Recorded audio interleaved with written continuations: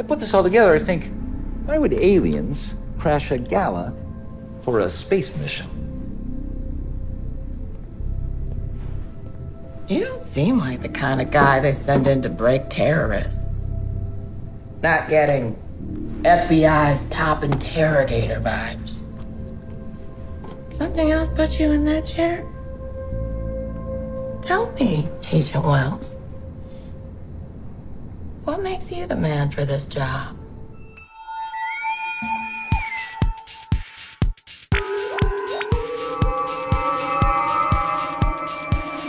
Transfer complete.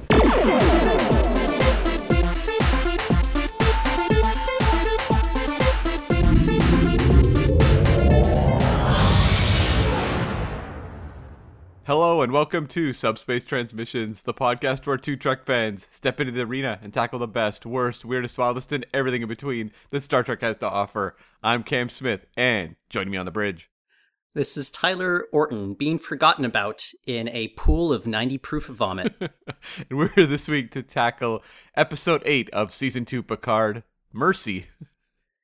Yeah, Cam, so it feels like the last 4 episodes, we keep saying like they could have excised so much of the season and just gotten to the point here. And look, we've been dragging on the show for so much. I wonder if maybe we can talk first about some of the plot developments, and then we can kind of go into maybe what's working or not working for us. But we've gotten to this point, and okay, I'm already going to start bagging on the show. But when they announced that the whole point of the season is that Rene Picard made some sort of discovery that made Adam Soong's like own work completely obsolete.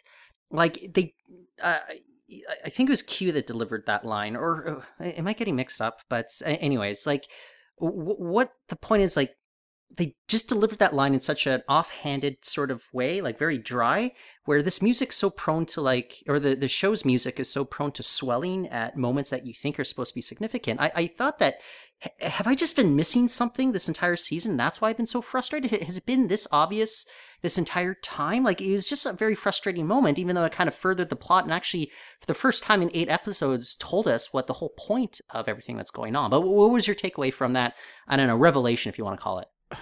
I found it a little confusing. I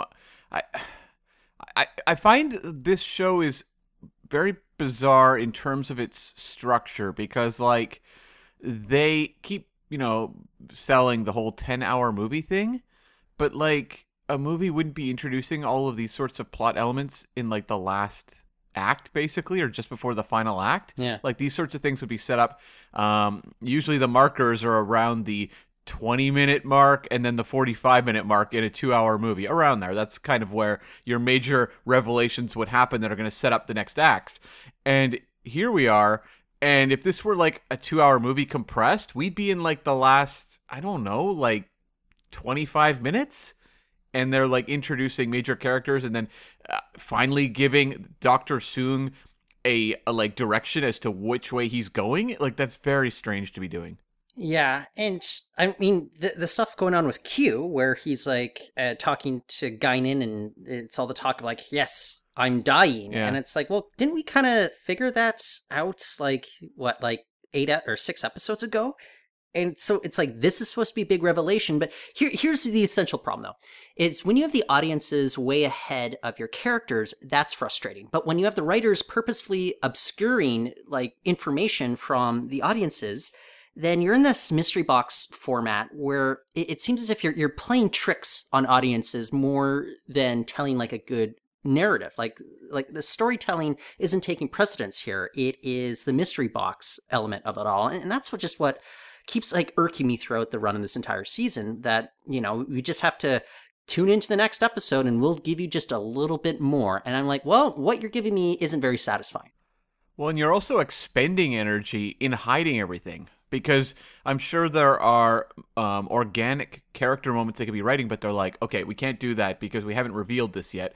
So you find yourself having to write around all these little moments that they want to reveal. Even like this one had the whole thing with the character of Wells and his whole backstory experiencing, this encounter with Vulcans on Earth. I mean, I was scratching my head going, like you could have turned this Wells character into someone that actually mattered and built that in earlier on and made him a character that ran as a thread throughout the season. You could have combined even, I don't know if they want to tackle the ICE thing just to have, the social commentary on that, but like, I think we said it was pretty superficial and you probably could have done without it. You could have combined the Wells story with the ICE story in terms of having characters be arrested, have Wells be a character that's driven by this experience as a youth.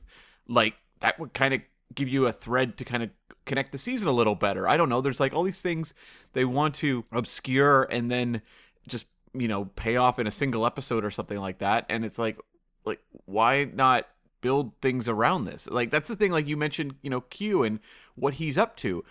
Like, I don't know. Isn't this season supposed to be somewhat Q driven? Q feels like barely a supporting character in this season. We don't even know Q's motivation for the first, 7 minutes of this little adventure. And that's what the problem was last season as well, is they obscured the motivations of your antagonists.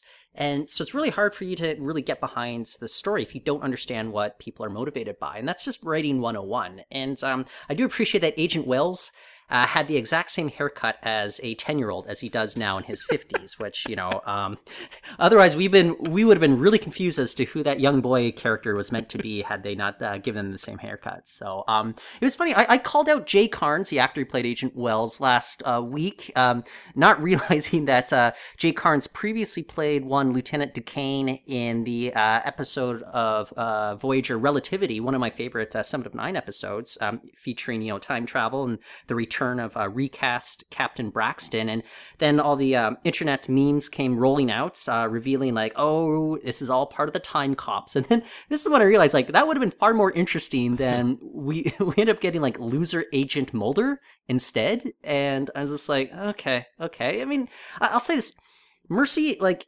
we can kind of dunk on it. They're kind of slowly getting better at telling the sort of episodic storytelling that I prefer. And like, I don't think Monsters from last week was a very good episode, but I favored it over the previous just blob of like story points that we had been getting from episodes 3 to 6. Like I if you ask me what happened in any one of those episodes between 3 and 6, I wouldn't be able to tell you. But if you kind of delineate it more like, oh, this is the Picard episode where you're in Picard's brain, or this is the episode where Picard and Guinan are getting interrogated, it helps me a little bit more to delineate it. So I like this one. It also had a little bit more narrative thrust compared with previous episodes, I guess since the episode 2 where we were in the alt reality. So it has that going for it. The problem is, Cam, we're getting to the final run of the season, and it's still not a very compelling story. And I don't know. Do you think we experienced it last year where it was much easier to binge watch Picard than to watch it week to week? Do you think this is just going to be the same thing all over again? I don't know, because things were obscured in season 1 Picard, but I feel like most of the characters were there earlier on, like, Narissa, Narek, was it O was the other character? What was the name of the Ramen? Yeah. O. Yeah. So like, Commodore O. Yeah, so like characters like that, they may have been obscured, but they were set up relatively early in the season. Whereas, like, I think my big frustration with this show is that we have characters who are apparently important popping in episodes like 7 and 8 and what have you. And so I'd be sitting there on the rewatch just waiting for them to get, to finally arrive to kick the story into gear, which I think would be kind of frustrating. And like, season 1 Picard, you can almost understand why they took their time. They want to have those 3 episodes of, kind of establishing who Picard is, and before we send him off to space, him gathering his team. Whereas like this season doesn't have that excuse. So I think I might find it more frustrating just to like sit there and binge watch it because you're waiting for things to start moving.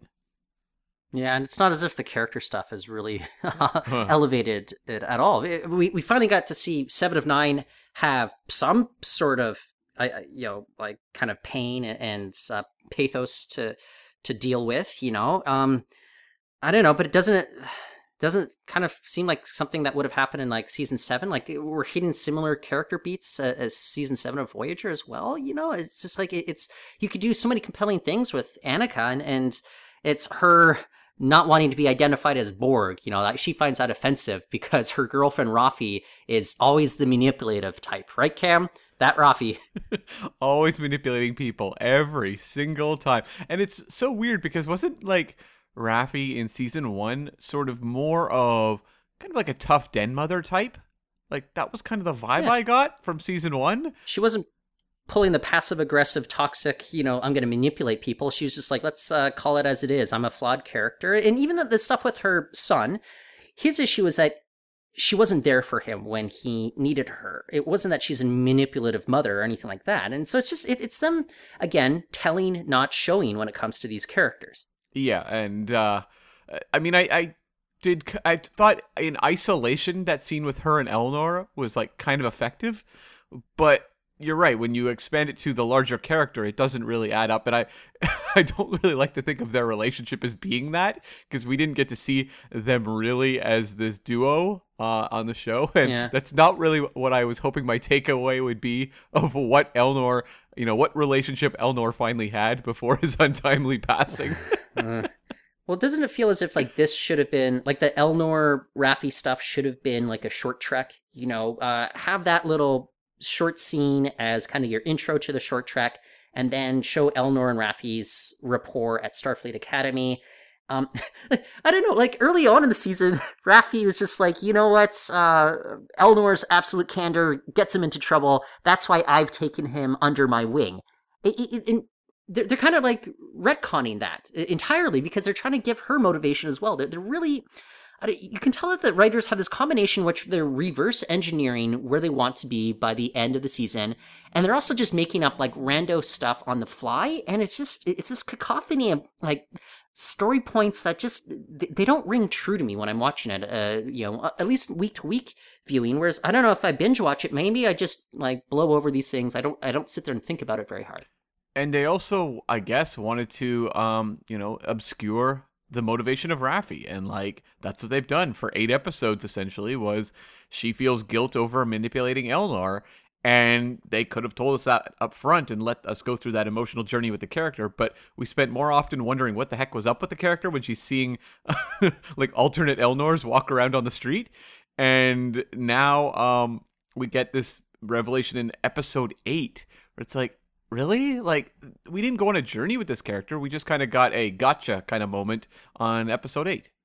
And I want to ask the writers that. Like, what is the point of obscuring characters' motivations? Like, I don't understand what they're trying to accomplish here. And they keep doing that season after season. And I'm sure people say, well, no, it's the mystery box storytelling. Well, that's more of like kind of the plot-based elements there. But I think that the character motivation should not be obscured either. I generally don't know what the writers think they're accomplishing other than getting like viewers very frustrated.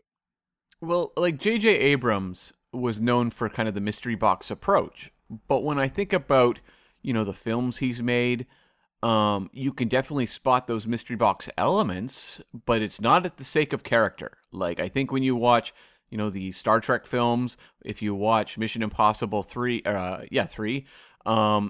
you can say that those elements are there, but he is doing everything he can to invest you in the characters. It's more the plotting that will fall into that mystery box kind of trap where it's always kind of superficial, but not at the expense of writing really compelling personalities for the audience to get involved in. Well, this stuff, this mystery box storytelling on television, it really grew out of another J.J. Abrams project, Lost, which kind of became a phenomenon in the mid-aughts. Mm-hmm. And the deal with Lost, though, is that the plot points, there may have been mysteries surrounding there, but you were invested in those characters. You knew what drove those characters. Every single episode was devoted to one character and what really motivates them in their lives. And it was a really character-based show, which was great. And then what happened after Lost is you had all the copycats come around, and you had just like this slew of ripoffs that were focused on the plot points rather than the character stuff. And so what Star Trek Picard seems to be is like an outgrowth of those copycats from 10 or 15 years ago versus an effort to do modern day television right. And I just point to a show, it's not my favorite show, but it's a show that I found enjoyable, both its first 2 seasons. And I think it's one that we could easily compare Star Trek to, but Mandalorian, seasons 1 and 2, in which you have very, very obvious mission-based stories every single episode. The character has a goal to reach, and he either achieves that goal or he fails, and a lot of the tension grows out of whether or not or how he achieves or fails. Whereas this, it's very clear, like, yeah, we're making a 10-hour movie, and we're going to format it as such, and we're going to have, like, random... It just seems so arbitrary where they end episodes. I just think about the episode before they crashed the big banquet, and you had the last 10 minutes of them leading up to, hey, we're going to crash a banquet, and then the episode just ends. That's not like a full story that you're telling there within that episode. Cam, I don't even remember the name of that episode because everything just kind of blends together for me on Star Trek Picard. And so it just seems as the writers, they're coming at it from a completely different era. And I think what happened is, like, maybe you've got, I don't know, I think Akiva Goldsman has a lot of influence. And I wonder if because he's from that film background and he doesn't really have any television pedigree behind him, he doesn't know what modern day television is. And I can't blame it all on one person at all, but it doesn't seem as if the writers really understand what good storytelling in television is nowadays. I know I'm going on a big long rant. I'll let you jump in. Yeah. But I just rewatched all of the season 5 of Better Call Saul because season 6 is on right now, and it has an ongoing story throughout the season. But every episode stands on its own, and I could maybe jump into episode 7. And I may be a little confused about, some of the ongoing stuff, but I understand that there are characters with motivations and they're trying to achieve something, and maybe they fail at that goal by the end of the episode. It tells a full story there. You're not doing that at all with Star Trek Picard. No, I mean, I think even of like Breaking Bad, I think was it season 2 or 3, the one where John Delancey appeared? Season 2. Season 2, yeah. Like, there's all those little teasers of the burnt-up stuffed animal that you're confused by through much of the season that all pays off by the end. But that's not what the episodes are built around. Like, they can obscure that, I know. But still tell you completely satisfying standalone stories. But I did have a question for you. You were saying the Lost imitators. What were some of the imitators? Are there any that stand out? Well, there's one, I think it was called The Surface. Okay. There was Brandon Braga. It may have been The Surface, but Brandon Braga was producing a co-created one with David Goyer. And they were all complaining, like, we're not a Lost imitator. We were developing the show, a year before Lost ever came out. But I think what happened, though, is you had all of these networks. They all greenlit these shows all at the exact same time after Lost became a phenomenon in its first season. And so... yeah, The Surface is the one that jumps out. Oh, there's also one, I think it was called, like, Flash Forward or something, where, everybody on Earth simultaneously has, like, a flash forward, and they see, like, 30 seconds of their life all at once, and then they go flash back to the present day, and it's about them dealing with that sort of stuff. And again, it's all this mystery box sort of thing where you try to figure out what everything meant, with that 5-year flash forward or whatever it was. It's just kind of... there's just tons of these imitators. I would say there's probably like lowballing it. There'd be like 5 that came out all within a year of each other. Did any of them last at all? 0.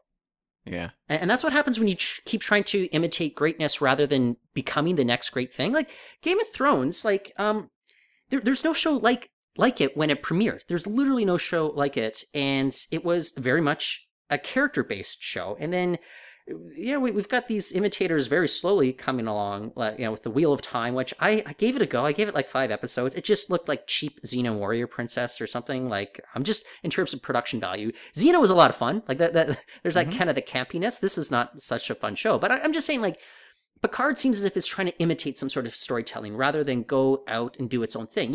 TNG was not trying to be a copy of the original series, and Deep Space Nine was not trying to be a copy of TNG. And I just feel as if, like, Discovery and Picard, they're trying to copy like CW sort of storytelling or what have you, which is even kind of the production values. Like, they're spending tons on Star Trek Picard, but it kind of looks cheap, especially when I come off of watching a show like Better Call Saul, for instance, which I don't think they have a giant budget, but the cinematography, it looks fantastic.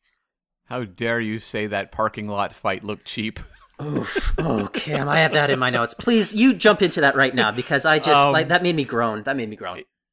I know what you mean though in cheap. Like I had written down CSI Borg during that whole bit with Raffi and Seven, and it was just done in such a it seemed like I mean CSI tends to look kind of slick, so I don't even know if it's a fair comparison, but it had that kind of vibe of, you know, a mix of that and CW show, but it's like them just walking around a block and then finding a parking lot and having a very awkward punch up with Agnes. And I think the Agnes Borg Queen stuff is actually potentially interesting. I don't know if the end point of this episode points in an interesting direction, but I like the concept of it. But when we had this very poorly choreographed fight scene in a parking lot, I was like, oh, this ain't great. And I do agree with you that this episode for me was a significant step up over last week's. I thought last week, I think Monsters may be my least favorite episode of the season, but this one, what I find weird is there was moments in this episode I enjoyed, like when Picard is having his talk with Wells. I'm like, oh, this is kind of giving me vibes of that episode, you know, First Contact or Who Watches the Watchers, kind of that Picard as guide to the wonders of, you know, the future kind of energy. And I was like, okay, this sort of stuff I like. But this episode had this weird mix of being kind of gloomy. I find that Picard, the series, tends to just fall into the gloomy category a lot, and I don't really know why. And then also, as I said, really kind of cheap, poorly shot moments like the parking lot fight.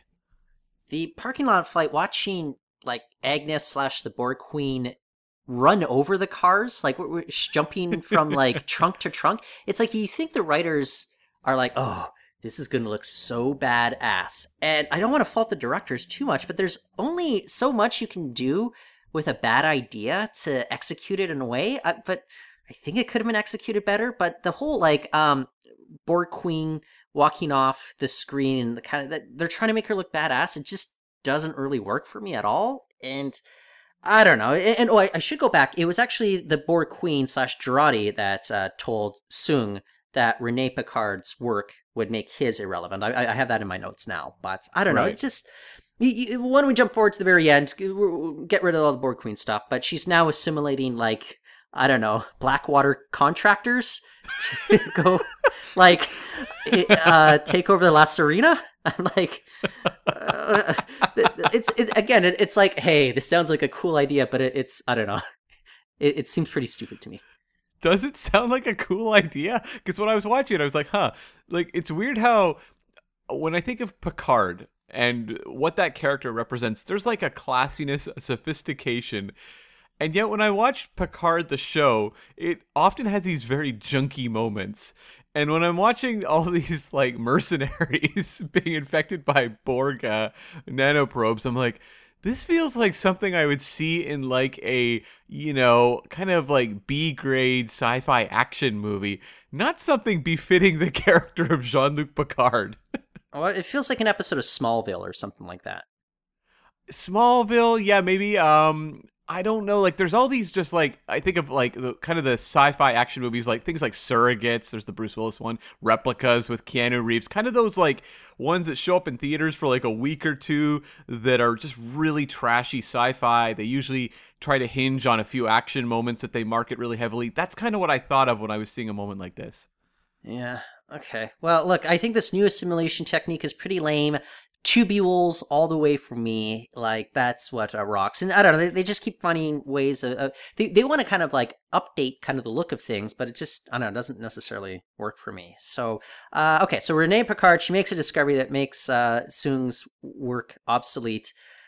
So I'm trying to figure out, for the longest time, my theory, and I'll share it now, is that Jean-Luc Picard had to make love to Rene Picard to ensure that the family line will continue on, and he was trying to stop that from happening. You know, it's kind of like that Futurama episode where Fry has to sleep with his own grandma, and I guess that's out the window now. I guess it has more to do with the launch of Europa, but there goes my fan theory for the last 7 or 8 episodes there. That truly would have been the darkest future if that's what I had to sit through. It would have been something to talk about, at least. Where it's like, Yeah. I mean, just like the future of Star Trek discourse of people talking about what were the contributions of Jean-Luc Picard? I mean, in all fairness, he is a synth, so That's true. I don't know. True. Yeah. Can synths procreate, Cam? You'd think that's the sort of question they would have tossed off in an episode, but also it's not something you would generally ask a 100-year-old man. So, Don't you I think don't it was? know. But isn't it so weird how they keep like flopping back and forth about like acknowledging Picard as the robot? You know, didn't he call himself as like a flesh and blood robot, or somebody called him a flesh and blood robot this episode? And then other episodes they purposefully ignore it, and like he really hasn't spent any time like kind of acknowledging what his constitution is and how it's somebody loaded with the memories of the original, now dead Jean-Luc Picard. Well, you would have, if this were a TNG episode or a TNG revelation that Picard had to have this done, you would have had episodes of him learning about his new self, spending time with Data or something, and trying to kind of understand who he is in the universe and what this technology means to his life going forward. That's not what this show's interested in. I mean, this is a show that has like mercenaries. I mean, are we going to have a firefight at the La Serena? Is Dr. Teresa Ramirez's son going to have to pull up a phaser and pow, pow, pow, I got you? Like, he's going to witness a space fight, right? I don't see him and his mother sticking around in the 21st century. I think the problem is they keep talking about how we can't contaminate the timeline, even though, Picard telling Agent Wells, those are Vulcans, by the way. And we also have Rios taking Dr. Teresa and her son over to La Serena. It's like, okay, well, we see all this contamination of the timeline, despite the fact that Raffian 7 absolutely refused to transport Rios out of the bus, and the fact that Picard's transport into the alleyway revealed himself to Agent Wells. Anyways, blah, blah, blah. We're going to have to end up with the Doctor and her son, like, back in the 25th century. I'd have to believe by the end of this. They've just seen too much. I mean, I would have to imagine. I'm now just trying to, like, wrap my head around this. Okay, I think we have to do some, jump some hurdles here. Because, okay, so I figured the next episode will be about, I don't know, Battle for La Serena or something like that. And I would have to imagine episode 10 would be them coming back to the 25th century. Now, the way they wound up in the scenario was being like, was it like their consciousness being transported out of their bodies in that event where they were encountering the Borg Queen and in the Stargazer? That's my understanding. It's that Q selected just a few people that blew up in that armada, which were Picard's friends. He selected a few of their consciousnesses to be transported into the bodies of folks in this alt reality, which is why Seven doesn't have Borg implants, and why I think it makes sense that Elnor is alive by the conclusion of this season, because we all know that Picard is going to succeed in the end. And yes, so to answer your question, Cam, yes. Okay, so, I mean, didn't Q say in this one he wasn't responsible for it? I think he was saying he wasn't responsible for Picard going back in time, and he wasn't responsible for the altered timeline. All he did was transport Picard's consciousness into the alt timeline's body, as well as his friends' consciousnesses, is that the plural, into their bodies. Cam, the fact that you and I are debating this, and I know it confused so many other people. I just look at the Facebook groups, and everybody's confused about this. This is a failure on storytelling as well. Okay, so if we are... Okay, we have the shootout. We have to go back to the future. They do their ring around the sun kind of, technique again. And say they take the Doctor and her son, because that seems to be the way they're pointing. How do we get back to them waking up on the Stargazer? Well, I guess what would happen is we get a few moments before the whole big destruction happens, right? Uh-huh. And it's when the Borg Queen just lands into the bridge, transports into the bridge, and then that's when they all just say, hey, we know that the Borg Queen is Corey, or the Borg Queen is Renee Picard, or the Borg Queen is Jurati. We know the identity. We know that they're a good person, and let's just let the Borg Queen in this S&M outfits, obscured by the mask, let's let the Borg Queen go at it with whatever she's trying to do with linking all our ships together, as opposed to us all simultaneously self-destructing. And I think that's how they stop that cataclysmic event, with that big temporal anomaly that the Borg diamond, or no, it was a Borg starfish came through. Okay, but what about the bodies of the clinic doctor and her son? How can you possibly bring them to the future through this whole crazy, I don't even understand when they are doing the slingshot around the sun to go back, how does that suddenly bring them back to the bridge of the Stargazer? I don't know. Kim, you can tell I put a lot of thought into all of this. You've stumped me, sir.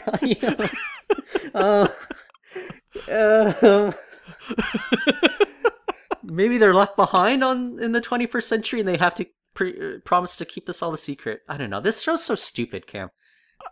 Because I feel like there's a fundamental piece missing here where we just don't understand. It's kind of like they had. Okay, look at Star Trek IV: The Voyage Home. They're like, we've got a problem. How do we solve it? We slingshot around the sun, go back in time. Okay, we understand also how they're going to get back. Because we know when they're on the, back on Earth, we know that once they've got the whales, they may have ship problems, but that's what they need to do. They need to slingshot around the sun to get back to where they need to be. I don't understand how they get back to where they need to be on Star Trek Picard Season 2. Especially if Q is dying and it doesn't really have the power to change it? Yeah, and I mean, I'm sure there's going to be some sort of mystery box element of how Q gets his groove back by the end, because his groove, Q groove back. We're stretching it, listeners. We know we're stretching it. Yeah, I feel like there's going to be some sort of revelation that Q gets his powers back, because I don't see them just leaving him to die on Earth. I don't know. That seems kind of weird. I think they might. I think this could be John Delancey's hey, you know what? I think I'm done with the character. Maybe I could buy that. I also could just see him. I could also just see him on La Serena with them, riding back to the future at the end. I don't know. I hope not. I hope look. I don't like the idea of Q going through all of this and it's all for nothing. I want there to be some sort of finality with Q or with this trial for humanity. Cam, the problem is we have 2 episodes left of this show. They don't have time to delve into any of these interesting questions that we would want answered at all. No, I mean, if you're going to bring Q back and have the trial never ends kind of stuff, this is not the way to do it. Would you say that this season has been a satisfying Q story to kind of put on the shelf next to the other ones? No, but it's not exactly a satisfying Picard story or 7 of 9 story, or it's not based on character moments. The closest we got this episode is when Dr. Teresa and Rios are pretending they had a decade-long relationship and she was ready to cheat on him, and then they made out for and then their kid ate too much replicator cake. I'm give me moments like that. I'm just okay, at least there's something weird going on, versus plot point. Cake is eternal. Oh, God. But they had that whole setup with the doctor scene, and I'm okay, this is kind of a little cringeworthy, but at the same time, I've never heard a character talk to another character like this in, TV or film before. The actual, sentiment of what she's getting across. I'm okay, that's sort of interesting. But it feels like the writers were all set up with no payoff because they had nothing for Rios to say. I know, yeah.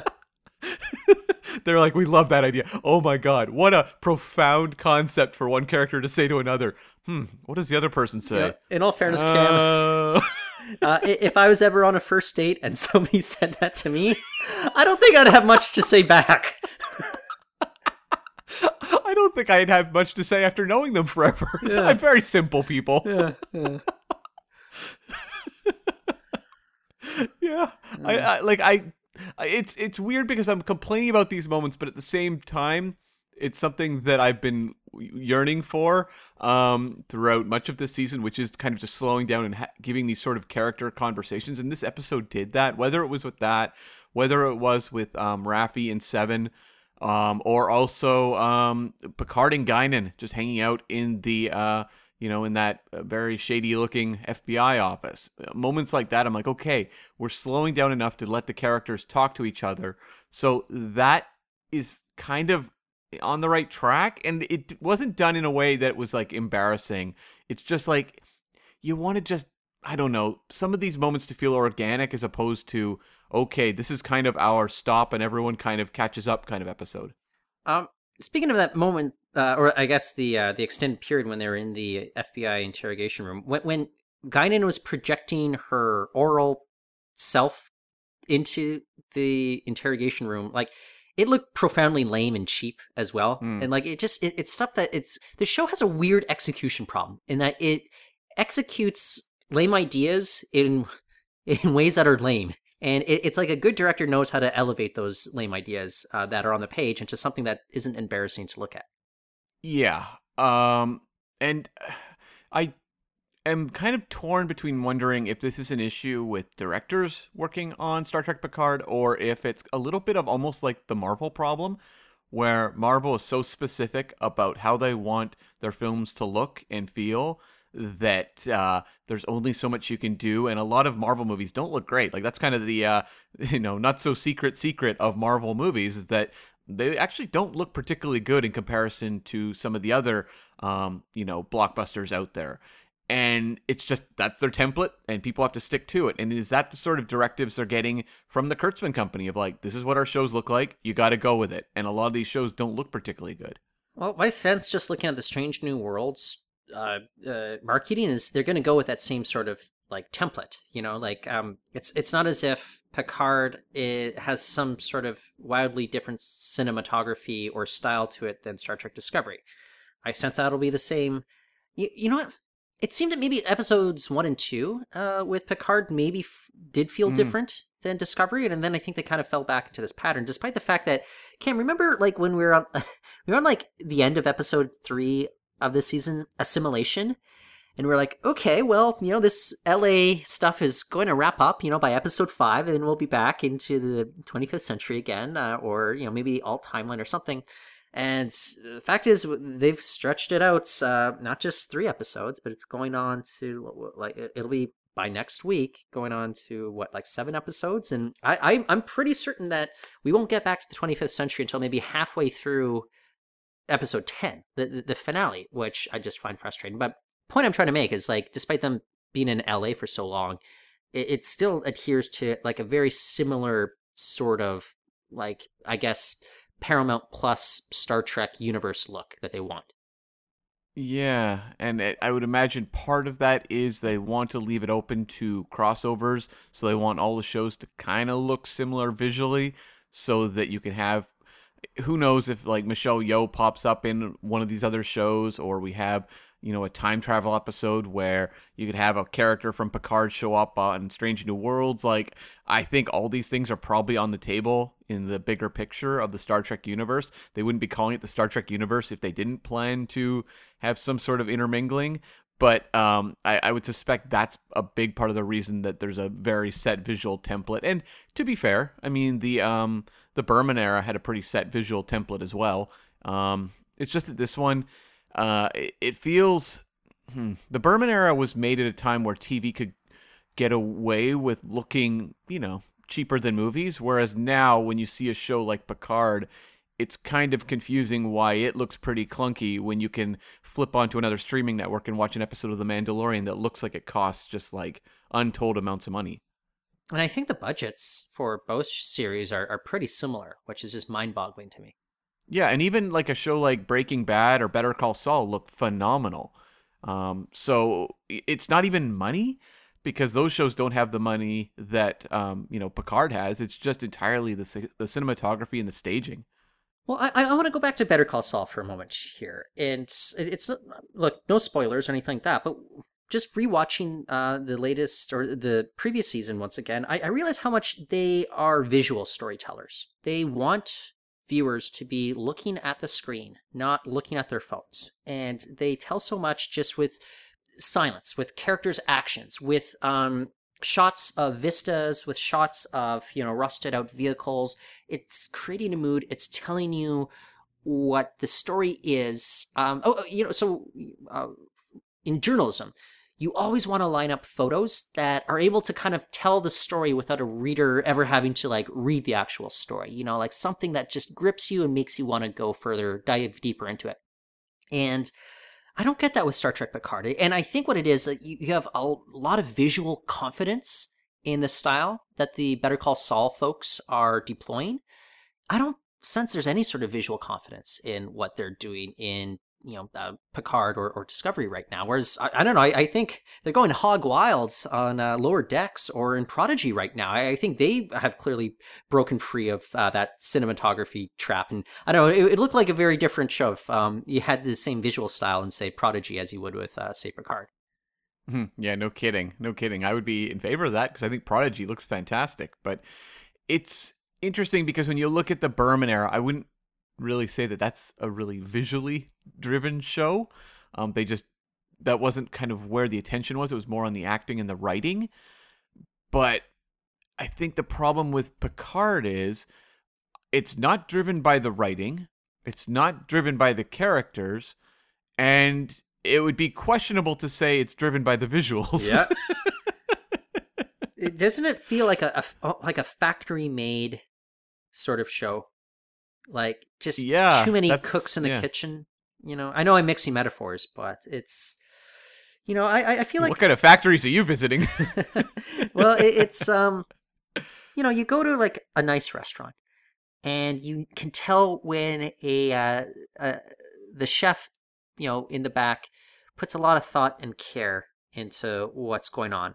Versus, one of those days you just gotta eat. You go to Wendy's, you get your chicken strips that are going for like $5, and you know what, they do the trick, but there wasn't a lot of love and care put into it. That's kind of how I feel with Picard, despite the fact that I think a lot of the people that work on the show really do love the fact that there is a Star Trek universe. I just don't think that they're playing within this template in a way that, like, as you said, it seems like a very gloomy show. I don't know why they don't want to have fun with this show. And it is weird because, I mean, we've seen Akiva Goldsman in Las Vegas. I've read interviews with him. He seems to have a genuine love for the franchise. I don't think this is like a cynical enterprise of him just being like, pardon the pun, enterprise. But like, I don't think this is him just being cynical and being like, you know what? I just want to make some money. Let me just attach myself to this Star Trek thing and ride it for as long as I can. It seems like he's someone who has like a very long relationship with the franchise. And it's like something's just not connecting. Like maybe he's just not capable of telling those types of stories. And he is someone, if you go through his filmography, has not had the best of luck when it came to dealing with genre properties. Like maybe that's just not his skill set, but it doesn't seem to come from a place of just, trying to cash in. Well, I also understand a creator's inclination to not just repeat what's come before. Like, I totally understand that, Kurtzman and company, they went into Discovery and Picard saying, like, we don't want to just keep doing the same things that brought people to love Star Trek in the past. Mission accomplished, but like, if they were going to go down that route, I wish they kind of at least tapped into some of the elements there. And look, your mileage will vary on Star Trek Lower Decks or Star Trek Prodigy, but it seems as if they are able to tap into those elements that made Star Trek work for so many people for so many years, whereas I just don't find the other creative teams capable of doing that. And I can't quite put my finger on it, but they seem just like far more dour, depressing shows, all in an effort to scream to audiences, "This ain't your daddy's Star Trek." But didn't we find in the past two seasons of Discovery, kind of that fetishization of violence has kind of been missing versus where it was in the first two seasons, where you had decapitated baby heads and like jumping up and down in like Leland's like bio goo, like that sort of stuff isn't present in the last two seasons of Discovery. No, it's actually felt very like filed down around the edges, when early on Discovery seemed to be going for pretty adult gore. I think of also the episode where they go in season 1 and there's like all the bodies turned inside out, things like that. So it does seem to be going that direction. Picard, I don't know that I would say I've noticed a shift in season 1 to 2 Picard. We still had some Elnor decapitations, but I don't know that I would have said season... Throat slitting for sure. Yeah, throat slitting. I guess, though, the one thing is, and we brought it up a billion times, but, like, we haven't had anything, I don't think, on par with, like, the Icheb moment, but I suspect, like, there was a lot of backlash to that, so they may have taken the notes on that one. We also haven't had anything on par with an episode like Nepenthe, which, that came late in season 1 as well, episode 7, but I don't think they'll get anything close to that. And I think the big reason Nepenthe works so much is because you were tapping into what people liked about previous iterations of Star Trek, which were those, kind of legacy characters. And look, it worked for me. And despite illustrating how depressing Riker and Troy's life has become, having to deal with the death of a child, I'm just like, oh, God, Yeah. That episode still worked for me, and they actually made Soji very briefly kind of a compelling character, but they were giving her compelling things to deal with as she's dealing with this existential crisis for the first time. The same can't really be said for Corey here. Like, for somebody who's been so sheltered for like the last 36 months, thinking she's like a 20-year-old, she was ready to tell her psychopath father off and just ditch town and go explore LA. I was just like, wow, that's some balls there. Like, good for you, Corey. It's a lot like that kid in Jurassic Park Fallen Kingdom at the end, just being like, you know what? I'm out of here. Is Corey going to push a button and release all the dinos? I mean, I would be down for that finale. That would be more interesting to me than Mercenaries. But yeah, it's... The Corey thing, again, they obscured so much of it, and we had, 2 episodes of Corey, really? And I don't know, this seems like it might be an important character. It feels like Soong might be an important character, and I think it's interesting, and I don't know if I'm going to say good, that Soong, we've encountered a few of them. There was the Eric Soong in the Enterprise, 3-parter, I think, with the Augments, and... what I've found interesting is usually Soong is someone who is, obviously a genius and can fall victim to kind of, maybe some questionable ideas in pursuit of his achievements. This Soong, though, I mean, this is just a full-on villain character. He's running old men down in the street. Like, it feels like the most simplistic approach we've ever seen to a Soong, someone in the Soong line. Are you saying that Star Trek Picard is not really all about the nuance? It doesn't seem to be. Because Eric Soong, you could say, oh, there's a villain. I mean, he was definitely more villainous than the previous Soongs we'd seen.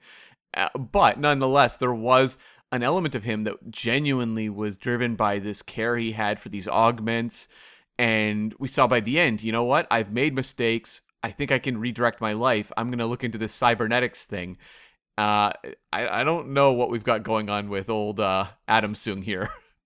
Yeah, but it also feels as if you only have 2 hours left, if that, in the season to kind of wrap all of this up, bring this all to a head, and I just don't think that they're going to be able to accomplish that in a satisfying sort of way. Cam, I'm very confused about Rios's comm badge. Because we saw when ICE picked him up, the comm badge was left behind. Yeah. Did the FBI go back to the clinic and search the clinic, find a brooch, and decide that this brooch/comm badge was worthy of collecting because a guy who broke into a banquet the night before happened to be arrested by ICE in that same clinic? Is that what we're being led to believe? I don't get that. Wait, now I'm confused. Was that where they got the badge? I thought it was Picard's badge that he dropped. I thought he said, this is your friend, Rios. He was discovered at a clinic, and we went back to that clinic and found this comm badge. Okay. I could be wrong. Because the stuff with Rios, I remember, was him just, Rios's quote-unquote confession about who he was that they read out. But did they ever recover Rios's comm badge? And now I'm trying to remember if they ever did. I don't think they ever did. I think Seven and Raffi walked into the clinic and didn't get the comm badge, and then walked back into LA. And I think the comm badge was left there. and I think the FBI picked it up. We'll have to go back to the tape on that one. Okay. I mean, look, I'll feel like an idiot, but either way, do you think there was any resolution with whatever happened to Rios's comm badge? Forget my whole FBI theory. Did we get any resolution with Rios's comm badge? Well, I would say there's no resolution to one of the comm badges. So whether it's Rios's or the one Picard dropped, we haven't gotten any sort of payoff to. Because wasn't it weird that we end up back at 10 Forward, the 21st Century bar, and Picard was not wearing his comm badge there? Mm-hmm. Yes. We didn't see that. And then I don't think they ever explicitly said what happened to Rios's comm badge in the preceding episodes. And my interpretation, I could totally be wrong. It's happened before when talking about Star Trek, was that Agent Wells and company picked up Rios's comm badge, or ICE picked up the comm badge or something, which doesn't make sense either. And I don't know. Anyways, alien technology. Cam, I like the idea of the Vulcans accidentally crash landing on Earth like every 10 years or so and encountering people and confusing them. That could be kind of a fun anthology series. I was kicking myself for using the X-Files music as our outro music last week because this one was way more X-Files. I was watching the opening going, oh man, because like, yeah, that was the most X-Files-y moment I think we've had. Well, you know what, the episode Schism in TNG was very X-Files-y, but this one's a close second at least for X-Files-y moments. This one reminded me of the Simpsons X-Files episode where they had Mr. Burns jumping through the forest, glowing, and his eyes bulging, right? Yeah. What do you think Wells is going to do in, you know what? Maybe that'll be my outro music, will be the sing-along from the end of that episode. That's a very... Thank you, Tyler. You've given me a great suggestion. Okay. But Okay. What do you think the function will be of Wells in at least the next episode? Can't he be of far more utilitarian use by remaining in the FBI to help these characters save humanity? One would think. I don't know that he has a lot of powers outside of the FBI. But it's the decision for the writers to say like he's been let go by the FBI. Like the writer, like I don't know. This is just so frustrating. He'll play some sort of role. He's got friends. I don't know. Just the Wells stuff doesn't. Wells going forward doesn't really intrigue me. I liked kind of the moments that we got with the guy, like him. Also, Guinan was being really mean to him. Like, yeah, you're obviously not, the top grade interrogator that they put on this. I'm just like, okay. He's like, they're kind of calling him a loser. It's like, okay, like I think he gets it, but whatever. Is Wells going into the future? I think, yeah, and the whole bar that had this smashed glass, they'll get to go into the future as well. No pun intended. Corey's going in the future. Adam Sung will get to go in the future, hang out with Alton as well. Like who won't go into the future? Bring them all. It'll be just like Noah's Ark heading off to the 25th century. Picard just taking all of, 24 humanity back to the 25th century. The one thing about the Wells character was, I was like, this could have been a really fun personality through a season. Like an FBI agent with sort of this X-Files twist who, figures out what's going on or has Picard reveal what's going on and then is with them for a while for sort of that comedy relief, a little bit of that fish out of water stuff. It would have helped lighten the season as opposed to what we've gotten. I'm like, why don't they work in characters like that? I mean, I have nothing against the Doctor character, who I think is, been very well acted and sometimes well written, but it's also something we've seen before. Versus like having a character like the Wells character would have been a lot of fun, I think. Yeah. Except, did he not read them any Miranda rights? Like, I like how Picard and Guinan were just sitting there for hours without ever asking for a lawyer. Well, that's also true. Yeah. And this was, I guess, the last we've seen of young Guinan. What a weird relationship that was with Picard. She could come back. I don't know. Maybe. I don't know, this whole Guinan stuff, just like, I like the Whoopi Goldberg stuff at the start of it, but young Guinan, I found it to be incredibly frustrating because she was incredibly cynical when we were first introduced to her. She shows up one episode or two episodes later, and she's trying to emulate the Guinan that we know from the TNG era. I'm just like, whoa, that's rather schizo there. Like, the characters are at the whims of whatever plot points the writers want to accomplish any given episode, and that is the most frustrating sort of writing that that I have to watch. And I just anyone who's watched The Walking Dead is like, you have characters act stupid, like act like complete idiots just to accomplish some sort of plot point, and that's stuff that I just cannot stand. Mm-hmm. I had one more question for you. Why was Q only visible through like VR goggles in his conversation with Corey? So when Q previously visited that lab, he implanted a living program within that headset or within the whatever program Corey was trying to access. Okay. Thank you. Like an AI sort of like chatbot that could, props to Q. I think I forget, or I think I kind of forget though, is he is like incredibly smart. That's why he's able to hack these systems, provide Adam Sung with kind of the breakthroughs that he needs. I'm just like, okay, he can 3D print like a mofo as well, so good on him there. So I don't know. I don't know if we're gonna get a Q moment that will kind of make me think of him bringing in the mariachi bands, back in TNG.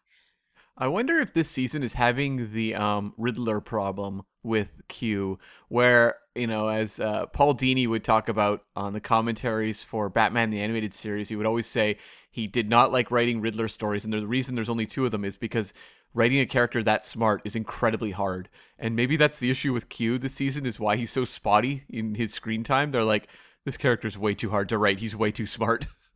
Well, because now the problem is, how does everybody just outsmart Q at this point?